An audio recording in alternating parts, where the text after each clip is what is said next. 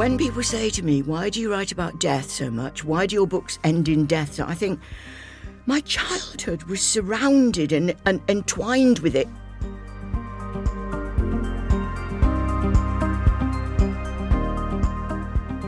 Hello and welcome to Confessions. My name's Giles Fraser and this is the podcast where we talk to interesting, well-known, clever people and try and work out what they're all on about. And I'm delighted to have with me the excellent, my friend, Susan Hill, the novelist.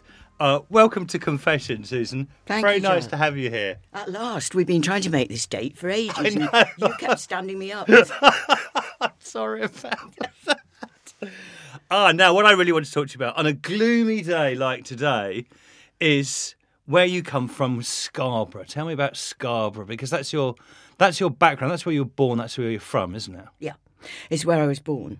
And it's obviously not true of everybody, because a lot of people have been either displaced or just moved all the time, or they've been born and brought up somewhere not especially interesting. But it's been one of the great gifts of life, is to have been born and brought up in Scarborough, which is, you cannot spoil a place which is on the sea, on the cliffs, wonderful buildings. You can demolish a few of the buildings, but you cannot change nature. It may change itself, but it meant that the background to my growing up was this wonderful place and the sea and the north. And there's no doubt that there's something about being a northerner, and of course I've not been a northerner for far longer than I was a northerner. You don't sound like a northerner. Oh, I can. Okay. Oh, we'll be careful. We'll be careful. That A few Giles drinks Fraser. inside you. When I go back, it takes me half an hour to get Is that there. right? Yeah. But Okay. it's not conscious. People Yes. think, ooh, you've gone posh. Yes. No, it just goes. I mean, Okay. any accent will go Yeah, unless you try. yeah. But there is something special about the north, about warmth and solidarity and people looking out for each other. It's got its rough side and it's got its raw side. But you never lose that. And when you I came down south when I was nearly 17, went to a Midlands grammar school, and then I came to London to university. And people I know thought I was brash and cheeky and rude. That's northern. And I was really upset because I wasn't being rude and brash and nosy. Everybody is like that. In the north, you talk to somebody in the bus queue, and after half an hour, you know their life history, you know everything about them, they about you. You're calling them my petal, and it's just It's a means of it's affection, isn't it? I mean, it is affection. It's community warmth. Yeah, and people think it's sentimental. Perhaps it is, but it really gives you something that I think you never lose. And I love Scarborough. Go back sometimes. I've still got friends I was at school with there, but the trouble is, it became for quite a long time a very run-down, impoverished place, as a lot of places did and still are in the north. It is a pocket of deprivation, there's no question. It's still got its smart middle-class side, and it's got its beautiful buildings. It has the Stephen Joseph Theatre, where the Woman in Black started. But there is an underbelly in all those northern towns. The reason I couldn't go back is simply that it's too far from everything. It takes a long time, but it's So running tell through me my about brain. tell me about your parents and your sort of family background and the house in which you were brought up. Give me some flavour of that. Well, it's quite complicated, and the older I get, the more interesting I find it. And of course, now my parents are dead, I can't find a lot of the answers. A lot of people who might have been able to tell me, and you want to know more, I think, as you get older. My father was in the RAF, and my mother was working up in Edinburgh, and she had been in love with a Polish. I think he was in the Polish Air Force. A lot of Poles were, of course, with us in the war, and this was 1930. 39, 40. Yeah. And he was sent back to Poland, and she wasn't allowed to marry him, by the Polish army, and she couldn't go back with him to Poland. And she was so devastated. I only heard this from my father after my mother died. My mother never said anything about it. All I knew was that there were one or two Polish books on our bookcase. I didn't know why. You don't think when you're a child, do you, that things are just there? No. She said this was such a devastating experience that she was going to marry the next man Oh, your met. poor dad. She walked into the George Hotel bar in Edinburgh, where a lot of RAF people were, including my father. He started to talk to her, as happens in bars. And she thought, oh, all right. And I said I'd marry the next man I met. And now my father, I loved him dearly, but he was extremely weak. You could manoeuvre him and manipulate him because he was very, very soft. And I think he'd thought, oh, she's nice. Oh, all right, she wants to marry me. Okay. Well, this is not a good basis for a marriage. Wow. He then went off back wherever he was in the RAF. And my mother was pregnant. They married quite quickly then, They didn't married straight away. Registry office in Edinburgh. How straight away? 3 or 4 weeks. I think you had to wait. Unbelievable. I know. So it might have been idyllic, but of course it wasn't. It was a stupid thing to do. She was then pregnant with me, and my father was off in the RAF. She didn't want to stay in Edinburgh. She didn't want to go back to her family who were in Sheffield because all those places are dangerous. She thought, I've got to have a baby in a safe place. More or less looked on the map and thought, right, by the sea, not too far from Scotland because she loved it. Picked on Scarborough, went, found a doctor, found a nursing home, and that was where she stayed. I was born there, and we stayed there for 16 years. So Sheffield was dangerous because of the bombing. Yeah. Yes. I mean, those cities just were. And she felt if she was having a child, she had a bit of responsibility not to be there. Of course, yeah. And she'd run away from home when she was 14, didn't get on with her family at all. I never, ever got to the bottom of so much of it, Giles, and I really wished I had. She had one sister, and they were 12 months apart. And my Aunt Muriel was the first one, the elder one. She was really pretty. She had bubbly blonde hair. She had a lovely little personality, which she kept all her life.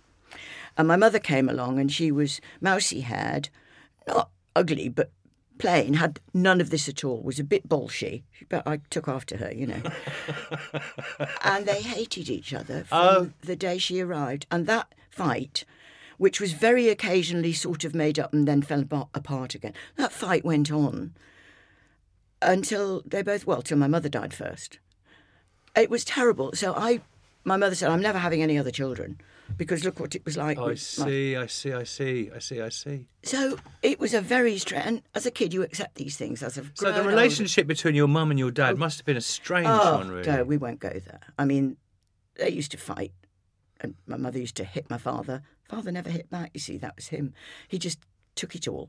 My mother was, I think she was a disappointed woman. She had a lot of talents that she hadn't made use of. She resented me because she didn't really want to have a child, she discovered. I was like her. I wasn't the beautiful, talented, blonde, bubbly. But she had a great skill. When she first left home, she went to be a seamstress in Jenner's, the department store in Edinburgh, with women having their clothes made. She was brilliant at it. I mean, she could make and design a wedding dress, make it without a pattern. She did this. Once we were in Scarborough, she set up this business, and it was amazing. I met people when I was growing up who said, "Oh, are you making the sort of wedding dresses your mother made?" I can't hold a needle. And this was the other thing. I was bookish and studious, friendly as well. I had lots of mates, but she couldn't cope with this. Oh, she doesn't know. She wanted her clone. She wanted somebody who could make beautiful clothes. And I mean, she was proud of me in a funny way, but she didn't know which way up I was, really. And I didn't know which way up she was. And it was a recipe for... And what about your dad? You and your dad? Because he was anything for a quiet life and an easy life. Did you resent him for being weak? No, not really, no. I mean, I loved him, but he was impossible because I used to want to shake him. But now I look back, Giles, the most extraordinary thing I realise, he came out of the RAF early because he'd got something wrong with an arm, and he didn't have a job. No jobs up in the north of England, no jobs in Scarborough. So he came down to the Midlands where there was work. This is after the war now. This is in, late 40s, 50s. There were factories going up. There was aircraft factory, car factories. The industrial Midlands was the thriving place. Thousands and thousands of people went there to get work. He came down. He got a job as a clerk in an aircraft factory, and he lived in a hostel. He did this in order, A, to send money back home for us, wow, and B, in order to accumulate time lived in Coventry to be able to get a council flat. because you had to have been there so long and, established. Yes, So for 6 years, he did that. And now I think back, he came home at Christmas and he came home for 2 weeks in the summer. That was it. And I look back and I think, nowadays he wouldn't have done that. No, men don't. Some may. But it was an incredibly selfish So for a large thing part to of do. your childhood, you didn't really had your dad there at all? No, I mean, Daddy was coming home for Christmas was a big deal, or coming home for a weekend. And of course, the moment he arrived, they fought, which just seemed so unfair to him. So he used to leave early because he couldn't stand it. So it was all very unhappy. And like many before me, I buried myself in books. I wrote stories. I read stories. I lived in other worlds because I will not say that I was not abused in any way. I don't mean anything like that. But the world in which I lived with my parents was so unpleasant and uncomfortable that I needed to escape. So what were those? What were those books? What were those early sort of like? Oh, Alice in Wonderland. Was the it? first one. And I still, if I open that and look at those John Tenniel drawings, they just catapult me back to being 5, 6, 7, looking at those pictures and living in that world. And every time I read any of it, I realise I lived in it. I lived through the looking glass, everything about it. And I still get that feeling of this is where I belong. So let's follow your story a little bit. So you're bookish in Scarborough, and then at some point you moved to Coventry because your father's got the council house. Yeah, got a council flat. Yeah, a council flat. We lived on a council estate. People say that council estates in the 1950s were a little paradise. It's absolutely true. There was no violence, no problems, no trouble. What estate was it? It was called Tile Hill. Okay, I don't know that Still one. there. Oh, I know a few estates in Coventry. And it was a good place to be. And people say, oh, you lived on a council estate, as if it was a slum. It was not a slum. The flats themselves are not very exciting. It was on the 6th floor. And that's fine. I liked it. And Coventry was a different place. The places were. But another place had been, flattened. So these were all new places, were they? These were all new flats, were they? After post-war put up. Yeah. I think we were the first in, yes. Yeah. But going to a grammar school in Coventry from a rather lovely but not very advanced convent school in Scarborough. Convent school. It was a convent. We weren't Catholics, but I went to a convent. And actually it was a very happy convent. I loved it. And although there were nuns, there were lots of lay teachers as well. I mean, it wasn't just nuns teaching you.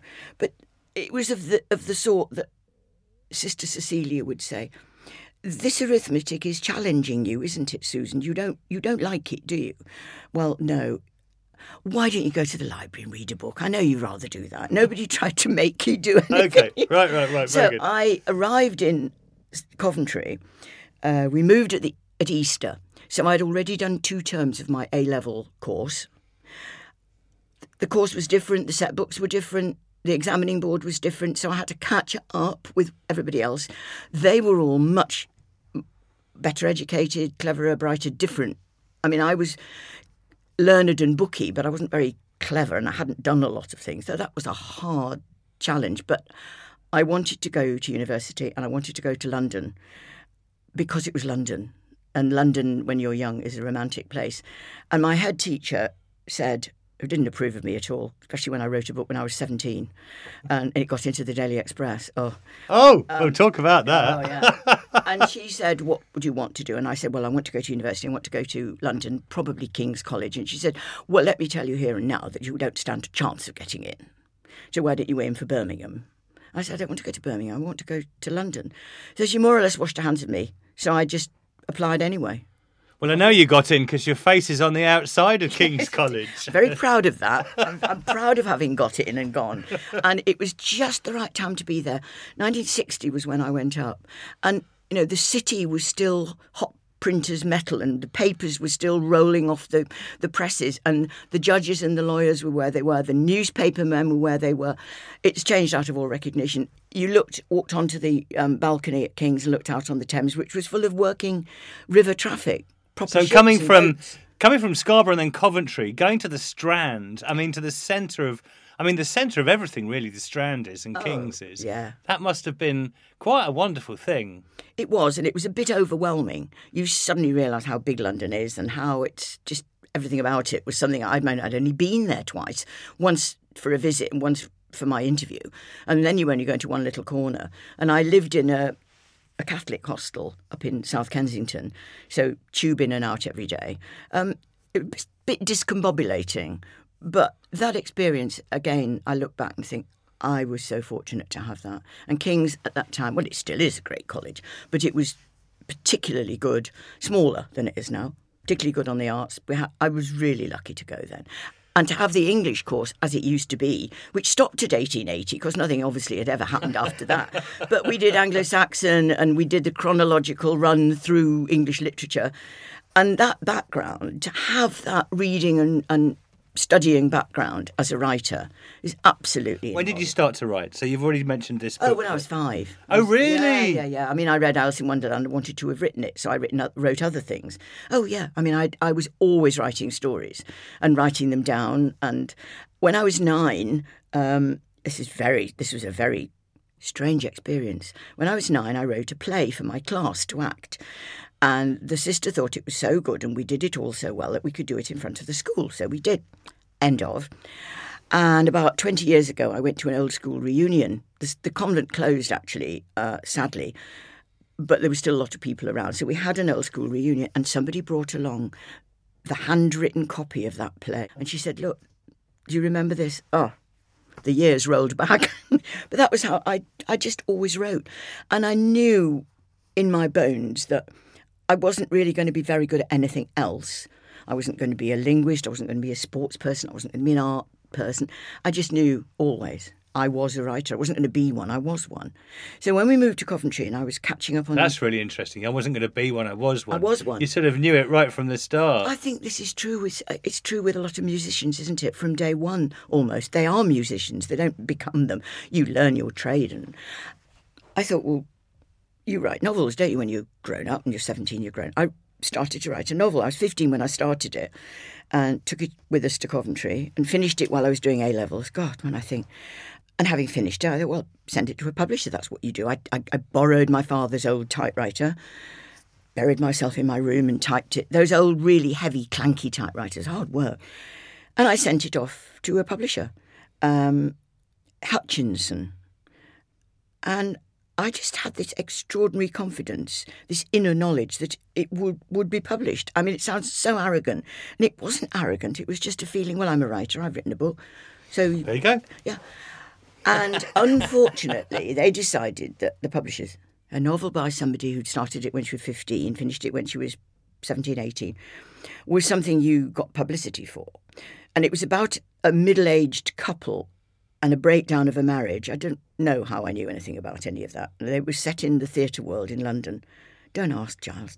But it What's it called? The Enclosure. Right. Do not read it, anybody out there. If it's do not read it. Is it terrible? It is terrible. But they decided, right, okay, teenage girl writes middle-aged marriage novel, and it was the headline in the Daily Express gossip column. The Daily Express was the Daily Mail of those days. Was teenage Sue writes sex novel with a photograph of me walking down the path in my school uniform. How well did that go down with my head teacher? Oh, my word. Sex novel, that's what... It wasn't. I mean, for goodness sake, but this is what they wanted. Yes. François Sagan's Bonjour Tristesse had come out a few years before, and I think they thought, right, we'll have an English Sagan. I see. It took me a very long time to live that down. It really did. And people teased you about it? Still crawls out of the woodwork occasionally now. Really? I mean, what was really funny was that the headmistress who sent for me when the Daily Express came out and said I was a disgrace to the school and she was within a whisker of expelling me, as if it had all been my fault that they'd done these headlines. And it was only because I got a place at King's College and I was still doing Latin A-level that she didn't want me to fail, that she would not expel me. But she read the Riot Act and I was led to believe that I was the worst thing that had ever happened to that school.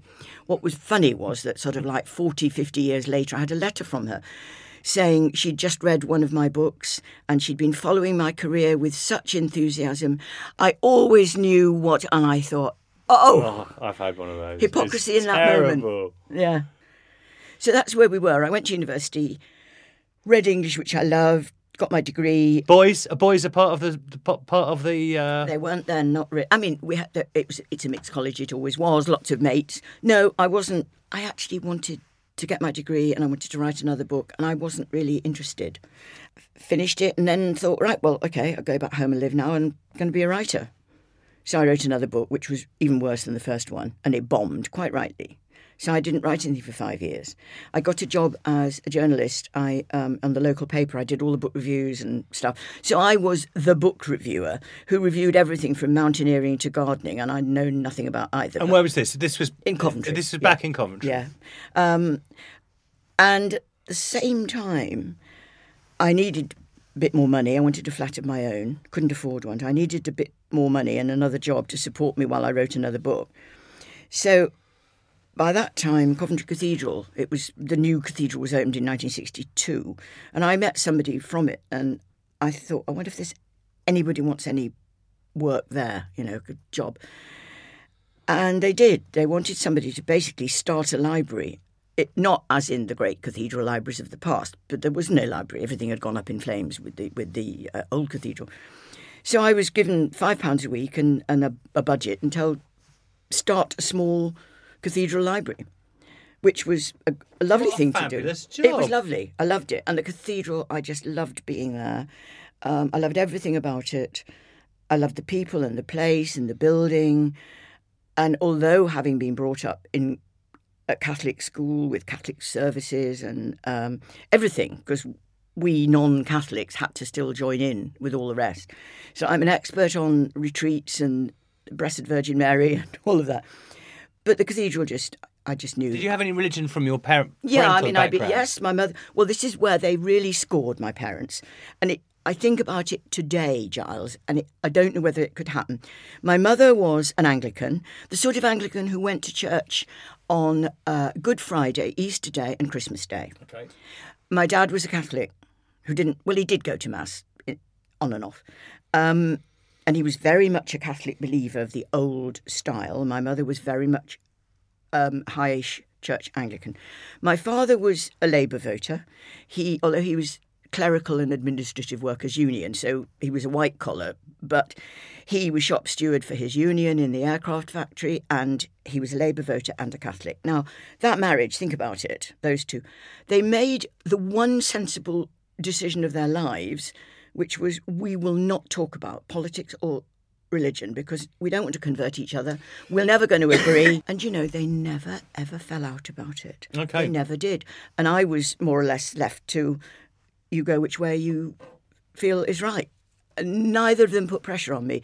So I was always going to have a Christianity of some sort, I think. But who knew? And I went to the cathedral and thought, this is for me. This is right. I see. That was when you sort of chose Anglicanism, as it were. Absolutely. And Anglicanism for me would still be a cathedral. I mean, I love cathedrals. I love the worship in them. I love everything about them. And there isn't one near enough to be a regular congregation member, but I think there is something special. Interesting. And Coventry Cathedral, particularly special at that time as well. Yes. All that sense of hope and reconciliation, all of those sorts of themes. The cross of nails. And what was extraordinary as well was that in those days, it was such a big thing. People were still queuing to get in. You were on timed tickets, like Strictly Come Dancing shows or something. It was absolutely the place to see. And the artists that they used, when you look back, it was quite extraordinary. In a pretty austere, not very well-off time, to have the hope and enterprise to build this cathedral was amazing. That great tapestry that hangs down. And the John Piper window. John Piper windows. The colour is astonishing, isn't it? And that is another thing that's I was pretty young. That's all kind of in my bones, rather like Scarborough is. And I still have it there if I walk into that cathedral, which I don't very often. The other thing that happened to me, and it's not something I want to go into today, but I fell in love with the organist. And we were going to be married, and he died suddenly. I was 30, and I was finishing another book in Aldborough, and he just went on a walk with a friend and had a heart attack. But that's another story. Yeah. I wrote a book about it. And interestingly, it was the cathedral that saved me. Because the whole cathedral, of course, was in terrific shock. And the Sunday after was Easter Sunday. He died on the Good Friday, Maundy Thursday. And the Sunday after, I went to the early morning service, and the presenter, Joseph Poole, handed me an envelope, and he said, "Don't read this now, read it when you get away from here." And it was the most touching letter, but he said, "At the moment you are going through a very traumatic experience. You must write about it. Not yet, but you must write a novel about this. In a year's time, you will begin." And it was like, you will. And I absolutely, in a year's time, I went back to Aldborough where I'd written it in the same house, and I wrote In the Springtime of the Year, which was based not on the story, but all the emotions are the same. You know, you can't fabricate those. The story was different. And I thought that was a gift, that really was. And to be told, you will do it. And your emotions during that time are formatted by Easter as well, by the whole Easter stuff. Easter. I still find Easter really difficult because of that. I mean, it is the most... You're sort of supposed to. Yeah, it is the most important. I mean, Christmas is fun, but it is the most important, as we know. And yet I still find it... I almost kind of want to dodge it. Shall we just swerve Easter and go straight on to the summer holidays? Because it is... But you don't, all do that you? is bound up. No, you don't. No.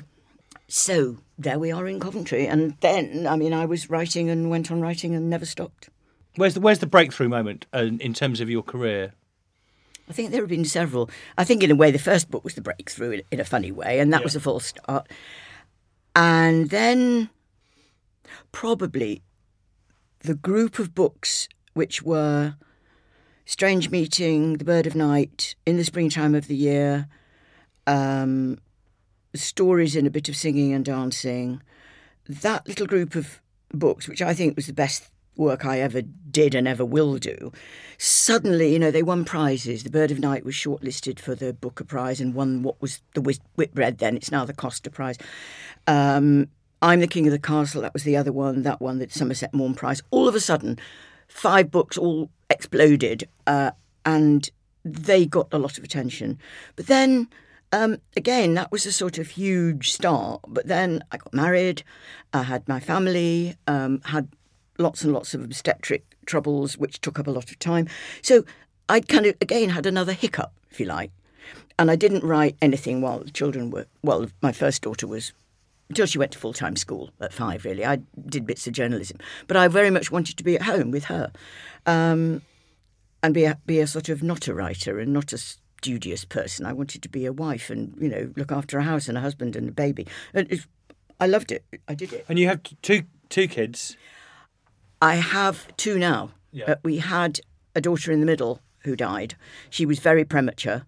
And now I think she probably would have survived, but... They tried their best. She was premature and then she lived for 5 weeks. And that's the formative experience. But I tell you what, I spoke to my elder daughter about this recently. What was her name? Jessica. Oh, Imogen. The one who died was Imogen. The elder daughter is Jessica. And she was 7 when this happened. And the John Ratcliffe Hospital where Imogen was born were not only amazing with the baby and with us, but they were wonderful with Jessica. And the nurses particularly insisted that this was her sister, that she came in to see her. They even let her sort of get a bit of cotton wool and wipe her hands to clean them, and this was what she must do. When she died, her father and brought her in. It was quite late at night, and they said, she must hold her. And at the time I thought, is this a good thing?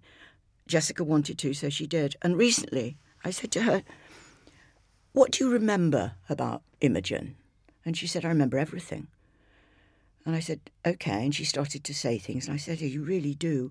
I said, how do you feel about it now? And she said, look, I have really, really sad memories, but I have no bad memories of that.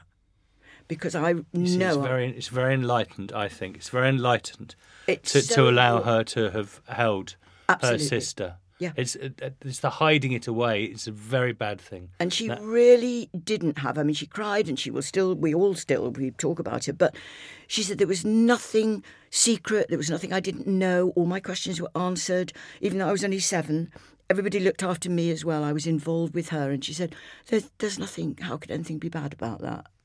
It's terribly important, this is, isn't it? Because so often with death and other children, we try and protect children from the idea of death. And actually, sometimes when you make it into some sort of secret, that's when trouble is.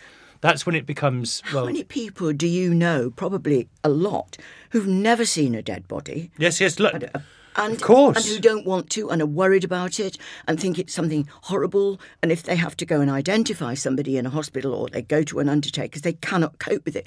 Now, for Jessica, this was part of her childhood. Yes, her sister absolutely died. right. And I really think, remember the days when, maybe they still do in some countries, the deceased is brought home and kept at home, even if it's only overnight, that people come and pay their last respects with an open coffin. And that's so important that people see. And it's not some horrible, hideous, scary thing. It's just the person you loved the body has died and you come to say goodbye. And what's scary about that? But people are frightened of it. And I think an awful lot's to do with the fact that it's been hidden now for 50 years, hasn't it? Death has been hidden. Yes. I mean, it was just the opposite of the Victorians, where they were open about death and hidden about sex, and we're open about sex and hidden about death, aren't we? There's got to be a taboo. I think maybe communities need a taboo. I don't know. I mean, this is just making this up as I go along. But given that sex is no longer of any sort, maybe death has to be. There has to be something that we've got to be furtive about. Obviously, not everybody, and maybe it's getting a bit better, but I don't think it's got much better with children. And I picked up a Twitter feed from somebody the other day, a young woman whose husband was dying of cancer, and he was on his last days, and she put a photograph of her husband in his bed with their little boys, about 9 or 10. And she said, I made the decision now to bring Harry in to say goodbye to Chris while Chris could still talk to him. And there they were together in this bed, Dad as far as he could with his arms wrapped around his boy with his head on Dad, and held each other and managed to talk.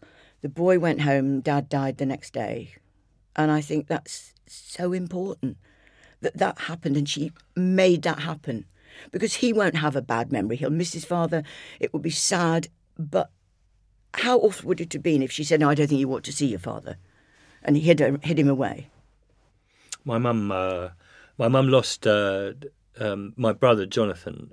He was 10 months and he died in a cot death. It's before I was born, but still part of the sort of family. Oh, yeah, and she remembers, they just woke one morning and he was dead in the cot. It's just, it's part of the sort of really, and 10 months is very, very late. It's sort of part of what shapes our family. But my mum talks about it. I think this has been one of the most important things pastorally for me, one of the most important stories pastorally for me. She tells a story of people who, because they didn't know what to say and didn't want to upset her, used to avoid her in the sort of supermarket aisle and things like that. People didn't, and they still don't. And it's this. Even if people say, "I'm sorry for your loss," I quite like that formulaic thing. Actually, sometimes that Irish people say, because it gives you something to say when you don't know what to say. But actually, the idea that I don't want to upset her, I don't want to talk about it. It's bollocks. It's just rubbish. I did quite a bit of work after in the springtime of the year came out. I did quite a bit with Cruise, the bereavement charity, which asked me to do, and I gave a speech. They had a big conference in the Queen Elizabeth Hall in 1988-9, and I did a speech in front of 1,000 bereavement counsellors, psychiatrists, doctors. It was huge, and I thought, first of all, I have no authority to be here. What have I got to say? And I thought, right, I just say it as it is. I just tell. So I told the story of my mother dying, which was kind of got wrong. And everything was wrong about her illness and her death and the whole thing. And the story of David dying, my fiancé, which was a huge, massive shock, which sort of broke me for about 3 years. And the story, which was right but not right, because the whole experience was so dreadful for so many people. And the story of Imogen, which was very sad, but somehow got right. And I just said, look, I've just got 3 stories about death and how, not counselling, but friendship and love and help really got me and us through each of these in different ways. And this is what bereavement counselling is about. It's not about help telling somebody how they should do this. It's just about being there and Holding while your they hand go and- through it. Yeah. yeah. And the most extraordinary thing about that was, at the end of it, the patron of crews at that time was Countess Mountbatten, whose father, as you know, was killed in an IRA bombing in Ireland. And she was the patron. She was at my speech, and she came up to me. I didn't know her. And she said, "I want to thank you.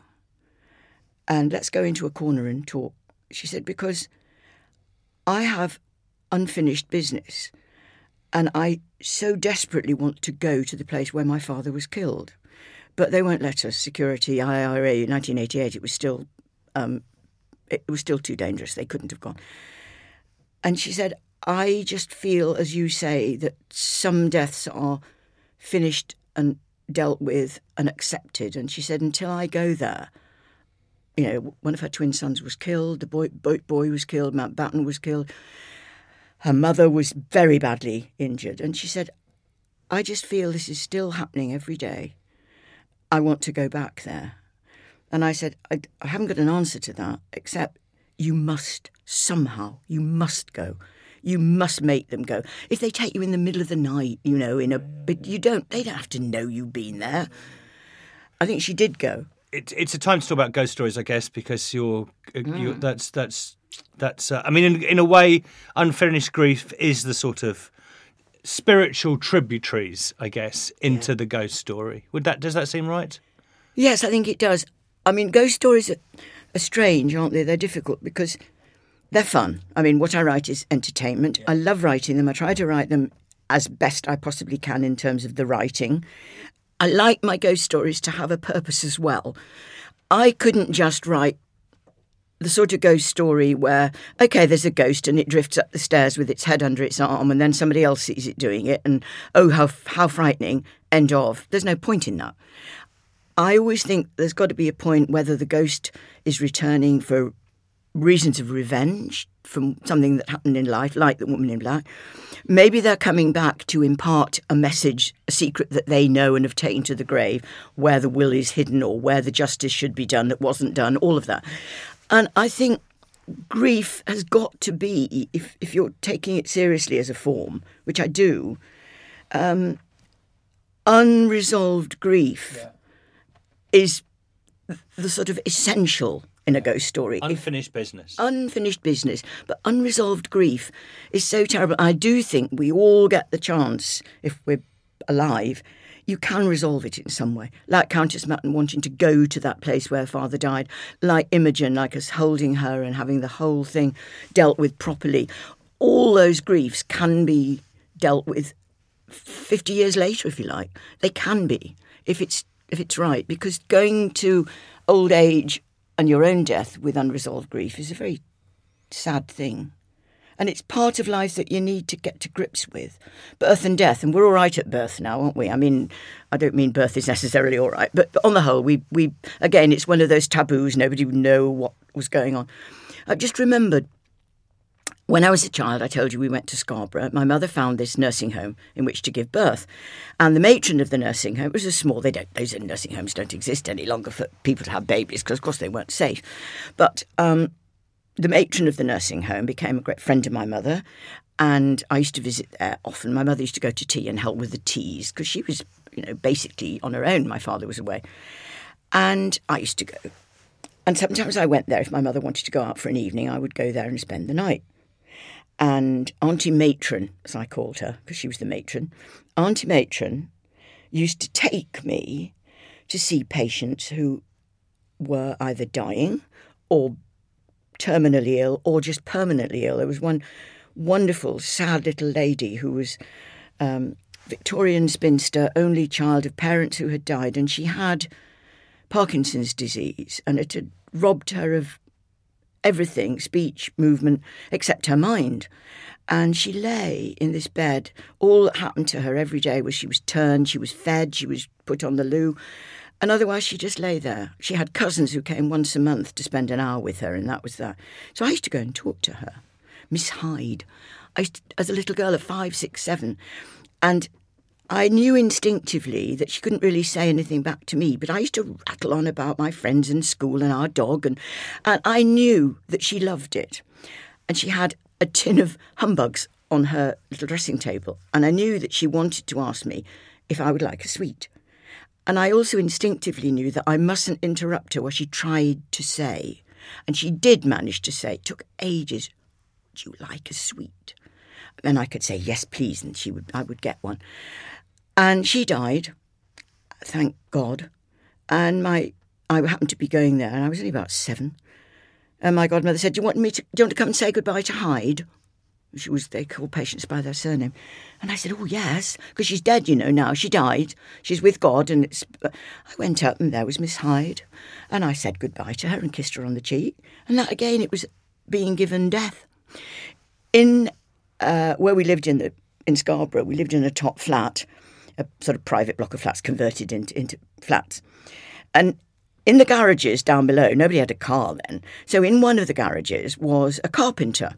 And he had his workshop in this garage. And I used to go and see him. And basically what he did, apart from making wardrobes and shelves, was make coffins. And I would sit on one of his workbenches while he took his measurements, because he'd been to measure up the body, and he took his measurements and he made the coffin, and he sawed and he planed. And I used to get all the little curled rolls of wood shaving to play with. And he talked to me, and I knew all about which coffin it was and who it... when I think about it, my mother never said, "Well, you shouldn't really go and chat like that to Mr. Tyndall, because it's not, measuring coffins for dead bodies." But she just said, "Oh, yes, that's fine." He was quite elderly then. And we nattered away. He taught me how to whistle. I'm a very good whistler still. I'm tempted to get you to whistle.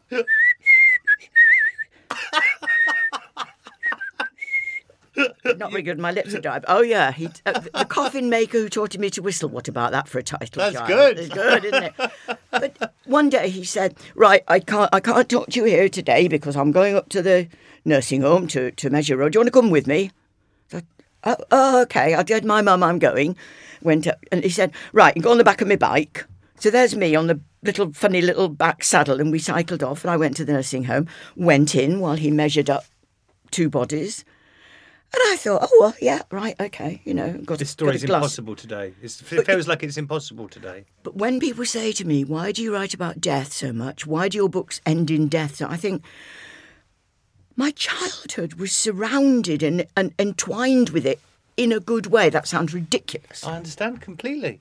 But what I don't understand about today is because, as you rightly say, death is sort of pushed out of view. Why there isn't, where the release for that is. So there's got to be a release, a sort of cultural release for that.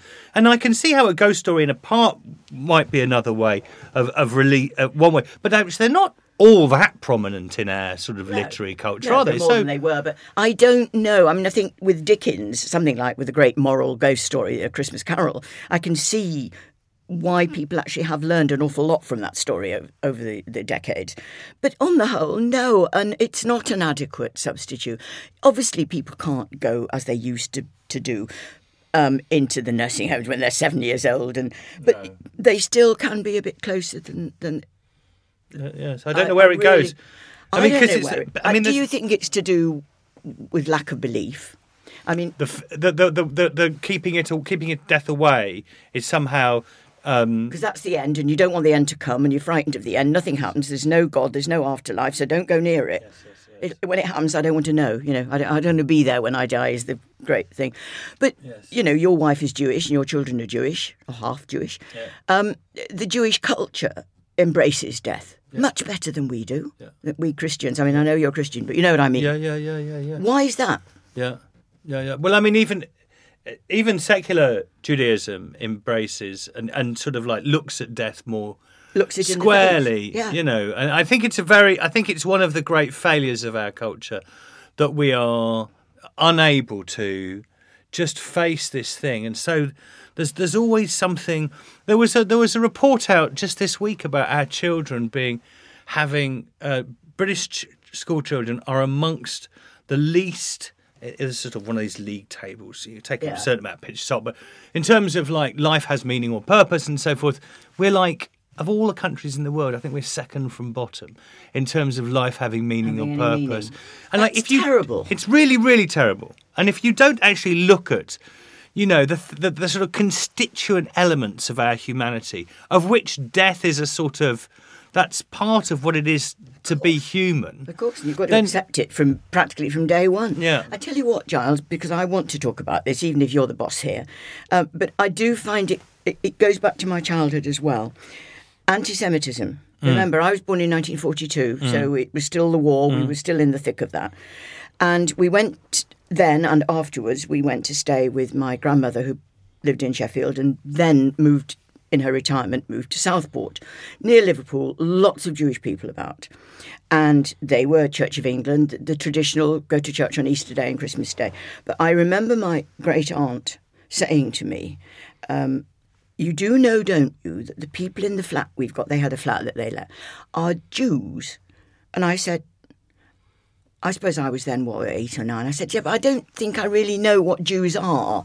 I knew about the Old Testament and the New Testament, but I was a bit vague, and I knew about Hitler. And she said, well, so she explained, and she said, now, I want you to listen to me, because I don't know what your mother thinks, but this is what I think. She said, Jewish people are good people, and we're Christians, and they don't believe in that Christ was the Son of God, and we do. But they are the tree trunk and the root, and we are the branches, and we are inextricably bound up with Jews. Don't you ever let anybody tell you that Jews are not good people and that you mustn't have anything to do with them.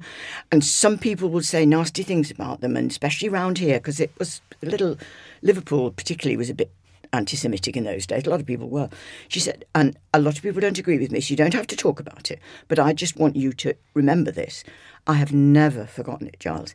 And I genuinely don't understand anti-Semitism. I don't understand. I mean, Hitler's a whole separate subject. I don't understand why people don't like or respect Jews, why they hate them, why they want to see them out of our lives. It's something I simply don't understand. No. Do you? To see it come back. See it come back. Yeah. And to see it as a part of our politics. Our politics is shameful. It's not that long ago, is it, that there was the Holocaust? We're not talking about 1722. We're talking about my lifetime. And how can this be? I just find it not only shocking and terrible and disgraceful, I just find it bewildering. Because the Jewish nation and the Jewish religion and the Jewish Old Testament, for goodness sake, ought to be part of my Christianity. They are. Without the Old Testament, without the Jews, Christianity doesn't exist. And do you think the Labour Party has a particular problem with this? I think it has recently. I'm not sure that it used to. I mean, I was a Labour voter. As you know, I had to choose, sort of. And I was a Labour voter until I was, 35? And gradually came round to thinking that I was actually more of a Conservative. I'm now a Conservative. I feel very, very sorry for anybody now who is, like my father was, absolutely devout Labour Party stalwart member, as I used to be, though I wasn't a member of the party, because he wouldn't know where he was. And where has this come from suddenly? This is recent. Do you think the Labour Party was anti-Semitic in, say, 1950? No, I don't. No. I mean, all those people like Ackley and Gaitskell and so on, they weren't. No. What is it? Is it Israel? Are we getting to the... No, Israel's poisoned. So being married to an Israeli, I can tell you... Of course. Tell you what happens. This is what happens. This is what I notice. Is that you and I sort of like are on Twitter. Twitter is one of the ways in which you can see this. Oh, yeah. So I've been away in Israel for the last few months. I'll just tweet something like saying, having nice lunch in Tel Aviv, nice bottle of red. And then someone will say, what about the occupation? I can say, I'm on the beach with my kids, isn't this nice? Just a silly Twitter picture of me. Some nasty anti-Semitic And somebody will just come back. Well, they won't do that. They'll just come back and say, what about everything you do? It's like, what about the occupation? And after a while you suddenly realise there's nothing wrong with saying what about the occupation, because the occupation is a terrible thing, is a wickedness actually. Yeah. I believe that's a sort of separate subject almost. But the idea that all Jews are always and everywhere responsible for a particular policy of the Israeli government in a way that no one would say that all Indians are responsible for the Indian policy in Kashmir.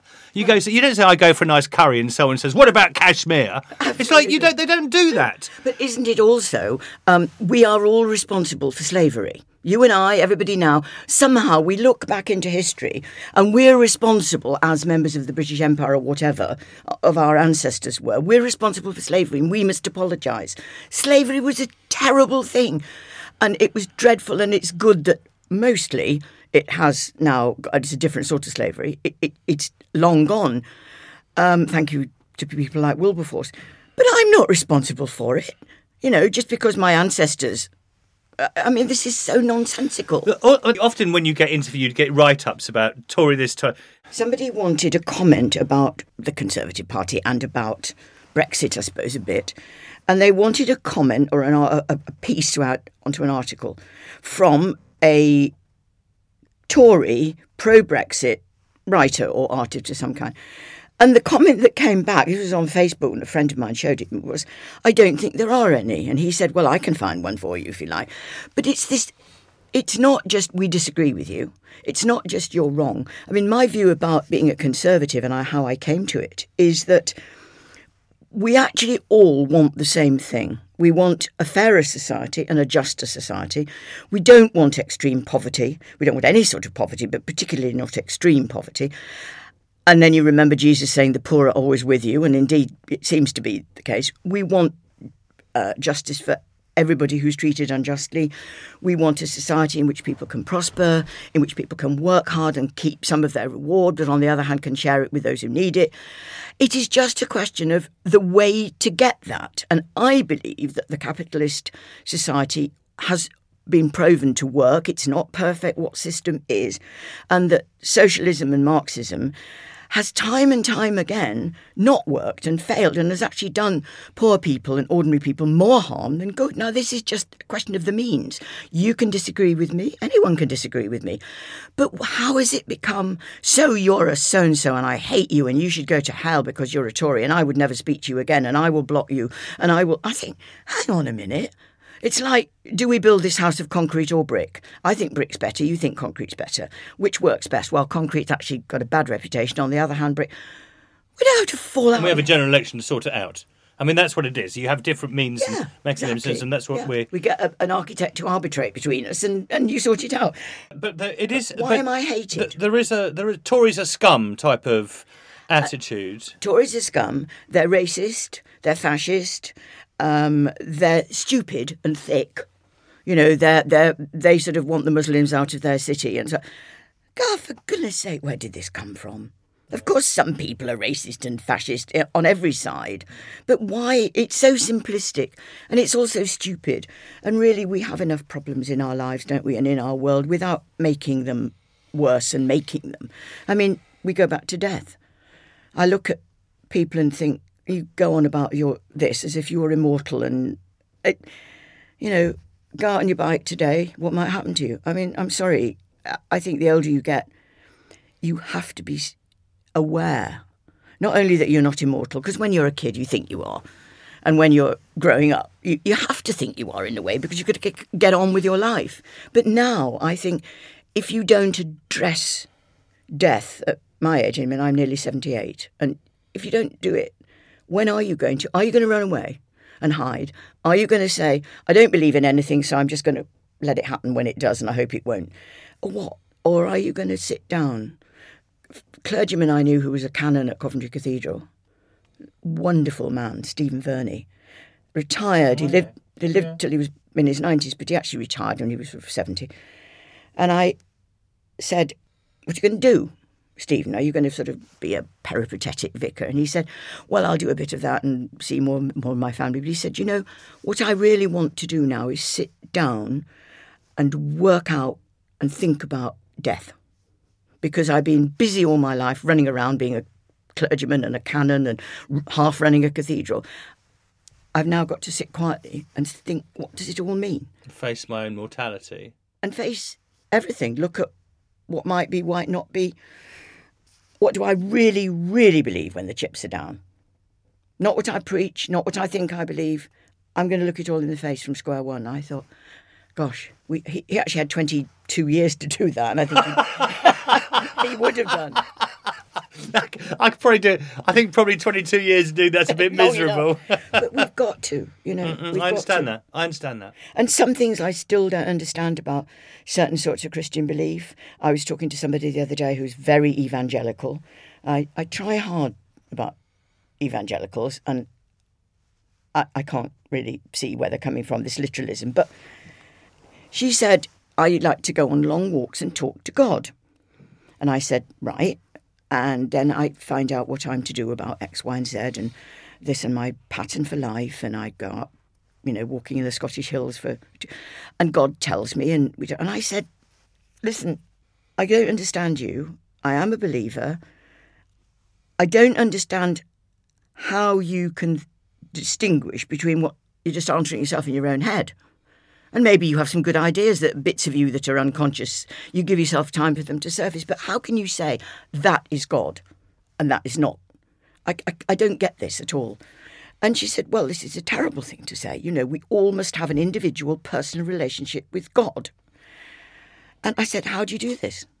Because I would always think, I'm answering that in my own head. I want that, so I'm going to say... a lot of your religious sensibility, it strikes me, is this sort of very strong sense of this other, which is mysterious and present, but is sort of, unknowable. There is. I mean, that's part of the Jewish. Unknowing. That's part of Moses going up the mountain. The higher he gets up the mountain, the more the cloud is there. And maybe I'm Jewish, Giles. As was Jesus, by the way. Yeah. No, but this is exactly it. And I think that believe that you have every answer given you in the Bible is just nonsense. I mean, it is nonsense. So later in life, your partner was a woman. And I'm just trying to work out whether also that experience in terms of dealing with those people who are sort of biblical literalists and all that sort of stuff. It's never been difficult for me. Right. I think she's found it difficult. She has family who don't approve of, the Bible says. Although, of course, it's always easy to condemn. And then when your son or your daughter or your sister or your brother or whatever either becomes gay or whatever... Do you cut off with them? Do you cut your family tie with them because of something you sort of think is wrong? I mean, it always gets harder. Some people do, of course. Some people just cut off, don't they? They cannot accept it. Yes. I remember reading the mother of a multiple murderer. He died in hospital, this multiple murderer. I can't even remember who it was. And the mother was quoted as saying, when she was very old, I always condemned what he did. I could never, ever think of him in the same way again. It was appalling, and I've lived with the horror and the shame of it. But he was still my son, and I always loved him. Of course. And that's all you say, really. It's a rather beautiful thing to say. It's rather exactly what has to be said. Yeah. What are you going to do for Christmas? What's your Christmas? I imagine I have this sort of fond idea that up on the Norfolk coast near the sea, your Christmas is rather idyllic. We're not going to be in Norfolk. I'm actually going down to my elder daughter in Hove, near Brighton, by the sea. Okay. Sea just round the corner. Right. Different sea, but it's still the sea. And there will be my elder daughter, her husband, her little girl, my granddaughter, my younger daughter, my husband, and my partner. Wow. And me. Wow. So we're all having, a big family Christmas, and it'll be lovely because a 7-year-old, it's still magic at Christmas with a 7-year-old, but it'd be lovely for us all to be together. Everybody gets on fine, and that's couldn't be better, really. Susan Hill, happy Christmas to you. And to you, Giles. It's been lovely. At last, we've got together on Very this. Nice too. Very nice. Thank you. Cheerio. Thank you for listening to this episode of Confessions with me, Giles Fraser. If you're enjoying the podcast, please do rate and review it, and do subscribe wherever you get your podcasts. I'll be joined by another guest next week for another episode of Soul Bearing, and I do hope you'll tune in then. And do check out the website unheard.com.